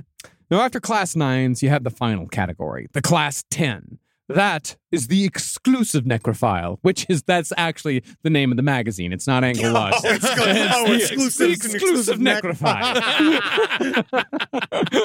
That's the kind that can't have any sexual experience with the living and must exclusively use the dead for their sexual needs. That's a gold star necrophile. Yeah, these are the rarest. This is your Andre Chikatilos. Yeah. You're the Red Ripper. Yeah. He's a Class 10. He literally couldn't get hard unless they were dead. Yeah. Oh, okay. But instead of covering... You should read the book. I wrote a whole chapter on it. Oh, sure. Yeah, I like the coloring book. They come and be like, I paint all these little uteruses pink, right? They choose on. But instead of covering Chikatilo yet again, if you want to know about Chikatilo, you can go read the last book on the left. Wrote a whole chapter. Yeah, we about don't need to cover Chikatilo again. We don't. I put that band behind me. We thought that we'd leave you with one of the nicer necrophilic stories, relatively speaking. Okay. We're going to go all the way back to Class 2, the romantic necrophiles, for the story of Carl Tanzler. This is, again, if you think you're in love, I don't know if you are. Yeah. Tanzler is a very necrophiliac last name. It really is. Well, his real name is Carl von... That's what he was known as, Carl von Kosel. Yeah. Well, Tanzler was his American name because he was German. He was a German immigrant. He was a radiologist in his mid-50s. He'd immigrated to Florida, set up in Key West. That's incredible. That's a lot of Germans moved to Florida. Yeah, there's so many extra people in Key West. People just disappear all the time. Oh, yeah. Well, this is back in 1931. Oh, so we knew Hemingway. Yeah. I bet him and Hemingway. They definitely got hammered one night. Best buddies. So how many toes does your cat have? Well, he began working at a local tuberculosis ward. Oh. And it was there that he became obsessed with a 22-year-old Cuban tuberculosis patient named Maria Elena Milagro de Hoyos. Tanzler had arrived in America 5 years earlier with his family. They had settled in Zephyr Hills. Do you know Zephyr Hills? Yeah, it's the spring water. Oh, cool. Yeah, but don't buy the Zephyr Hills spring water. Don't. It's Nestle brand. Nestle owns it. They're just stealing the water and selling it back to us. Those fucking sons of bitches, ruining the good name of Zephyr Hills along with Tanzler. Well, he's not helping. But Tanzler soon left his wife and child behind to romantically pursue the young, dying Cuban. Now, there's no word on Elena's feelings concerning any of this, but we do know that Tanzler showered her with jewelry, clothing, and affection for 18 months until she finally succumbed to tuberculosis. Please, will you please stop giving me necklaces and bring me medicine? I do not need more chocolate. What I need is medicine. I do not know why you keep doing this. This death, however, did not end Tanzler's obsession. Finally. Using his own money, Tanzler built a massive mausoleum for Elena de Hoyos and preserved her body in formaldehyde. For the next 2 years, he visited her corpse to talk to it and even went so far as to install a working telephone in the mausoleum to complete the fantasy that she might one day call back. Now, this is not that bad yet. Can I ask a question? Sure. So was she like a big jar? Like with a bunch of formaldehyde? Yeah, basically. I don't think, no, she wasn't in a big jar, no. They just filled the coffin with formaldehyde? I think he just dabbed her with formaldehyde. Oh, okay. I don't know for sure. Yeah, I don't know. Yeah, but I don't think it was in a big jar. It wasn't like a, honey. But either way, she wasn't in there long. No, she was in there for 2 years. God, And it's so hot down there, too. Yeah, inside an unventilated mausoleum in Key West. Oh, my God. And he went there almost every day. Oh. Yeah. And he finally, maybe that's why he finally decided to cut the commute, and he brought the body to his own home. The corpse, though, had decomposed past the point of recognition, because it's fucking Florida. Bodies decompose fast. Oh, in yeah, Florida. buddy. Oh, Yeah. and if you look at her, too, wow. You look at her, beautiful makeup job. Yeah. Well, Tanzler effectively restored the body.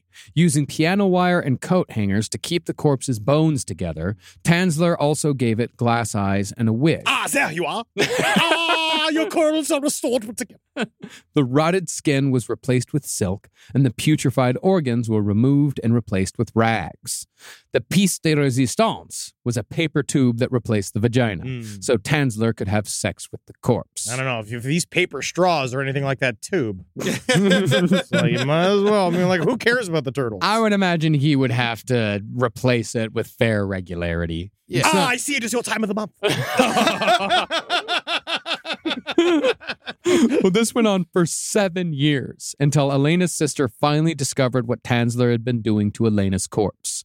The sister reported Tanzler to the police, and the body was buried in an unmarked grave while Tanzler was in jail. Also, he could never find and disturb the body ever again. This, however, didn't stop the fantasy. Tanzler replaced the corpse with a life-size doll replica of Elena using her death mask, and he lived with it until his death in 1952. It's not bad. See, that's what they all should be doing. He seems like the most tame of everybody. Well, I mean, he did steal and defile the corpse of a woman who may or may not have been extremely annoyed with his constant advances. We don't know. I didn't say it was great. I mean, again, not a charmer. That's why I said it's relatively sweet. It's definitely sweet compared to the guy who ripped his mother's guts out through her abdominal wall. Actually, I understand that too, in a way. In a way? Well, it's got to be sad. He is sad. Mm-hmm. Well, let's leave you with the seemingly romantic words of Carl Tanzler, which show the depths of his madness. Long I lay thus, holding her closely to me, the living and the dead, united in love. The sweetness of this was divine. Never had I dreamt that she had preserved so sweet and intense a love for me after being in the grave for so long. Was it possible? I could hardly grasp or believe it. But here was the undeniable evidence. Life and death united together. Eye to eye. Cool. Oh, yeah. Yeah, man. You never write. We got to write something to Julie now. Yeah. Yeah, oh, yeah. That's a good idea. Yeah. Meet you at Sloppy Joe's. How I love your boobies and the way I get access to them. Wow. Yep, that's necrophilia. Good work, man. This is Thanks. good. I was really excited about this topic. I think we really did it. I think we did it. Like you mentioned it to me yesterday, and I felt the same way. I am pleasantly not that upset. Yeah, right? You know what it is? Again, we talked about this. Is that when I don't care what you do to my corpse. I don't fucking... It's a body is trash when you're done with it. Yeah, But it's just more like, then you got to deal with that guy. Yeah. Like, it's the guy. That's the thing. It's not behavior you want to encourage. Like, you really I think that's the thing about the laws is that we just want to know. We don't want guys having sex with corpses in a society in general. We just don't want it. We just don't want that to happen. Yeah, because I don't mind. Again, I believe that we are over-policed. Yes. And we are over-punished. But I think that in this case, they might need to make an example out of some of these guys. It needs to be discouraged. Discouraged. It needs to be greatly discouraged. Which if you were going to do it in Oklahoma where it is legal. Yes. They need to be sprayed with you keep a cat. You got to spray. You got to put lemon juice on the corpse or something. Some days it's not going to be into. Spray with Axe body spray. Make it not smell like a corpse. Yeah. Yeah. Yeah, well, maybe, some of them do have a good sense of smell, and they like the smell of death. They do. I'm sure some of them do. Yeah, some of them That's very what, much what's do. her name? Greenlee talked about how she liked the smell of the corpse. And she only liked it when the fucking blood was coming out of the mouth. That was her version of coming. Yeah. Well, I'm glad we live it like that. Now, we have a lot of shit coming down the fucking pipe. Yeah. Next week, we're going to announce our new brand of coffee. It is going to be, it's fucking tasty. I made it for my mother this morning, and she straight up said, Henry Thomas, I gotta say, this is very delicious coffee. And then she proceeded to put 4 sweet and lows in it. And so she did, but she did originally taste it. Yes. And it was very, very good. I'm very excited. And we're not coffee snobs here. You can have your coffee however you like. Oh, yeah. But it's nice. I like it just with milk. Mm-hmm. Should we really be advertising food right now? It's coffee. Coffee is very food safe. Yeah, it's not like his last podcast to the left, stroganoff. You know what I mean? That would be a difficult sell. Jarred stroganoff. I think it'd be good to hide a body in a bunch of coffee beans. Yeah. And coffee grounds. Yeah. Actually, it's a great idea. Yeah. Well, let's ask Columbia. Yeah, so how much coffee do you have for sale? 10 million pounds. But then we also have Operation Sunshine. It is now out. It is released next week. Operation Sunshine #2 is going to come out to your local comic book store. Go and check it out. Go check it out. And then we just reminded everyone, we are, for certain, coming to Australia next summer. We're going to figure out what that is. I don't know what it is. But that's just the beginning of a bunch of new shit. We're very, very excited.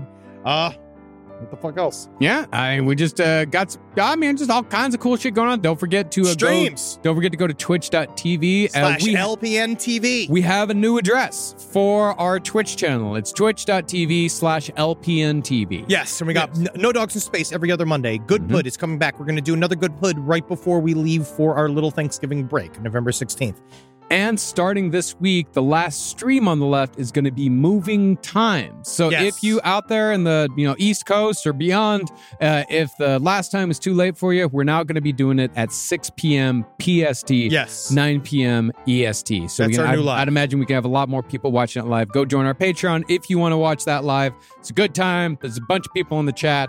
It's a lot more fun to interact with people live. So come on out, check it out. It's fun as hell. Come see the show. That's right. And then you can watch us do the episode on Patreon as well. Yes, right. You can see all the videos of us slapping around, fucking around, being fucking big idiots and shit. Yeah, every other Wednesday, Brighter Side on LPN TV. Yes. And I'll be in Brea on November 17th and 18th, opening for Jeff Ross. So come check. I'm doing a nice, healthy set. So come check it out. Is that the Brea Improv? Yes, the Brea Improv. Yeah, go check it out, man. It's gonna be I don't think they do comedy anywhere else in Brea. No. The rest of it's just angry people about the vaccine. Yeah. Well, hail Satan. Oh, Hagin. And I love all of you. Hail me. Especially the ones that have sex with dead people. See, we're looking at you, volunteer firemen. We're looking at you. This show is made possible by listeners like you. Thanks to our ad sponsors, you can support our shows by supporting them. For more shows like the one you just listened to, go to lastpodcastnetwork.com.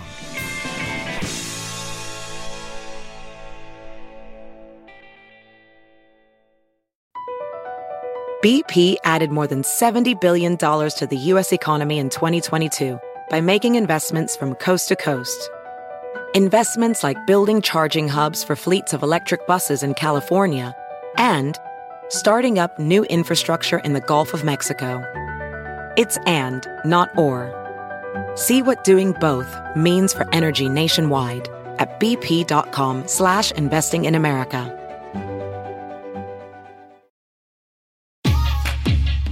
NetCredit is here to say yes to a personal loan or line of credit when other lenders say no. Apply in minutes and get a decision as soon as the same day. If approved, applications are typically funded the next business day or sooner.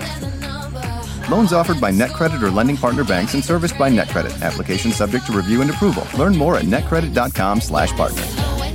NetCredit. Credit to the people.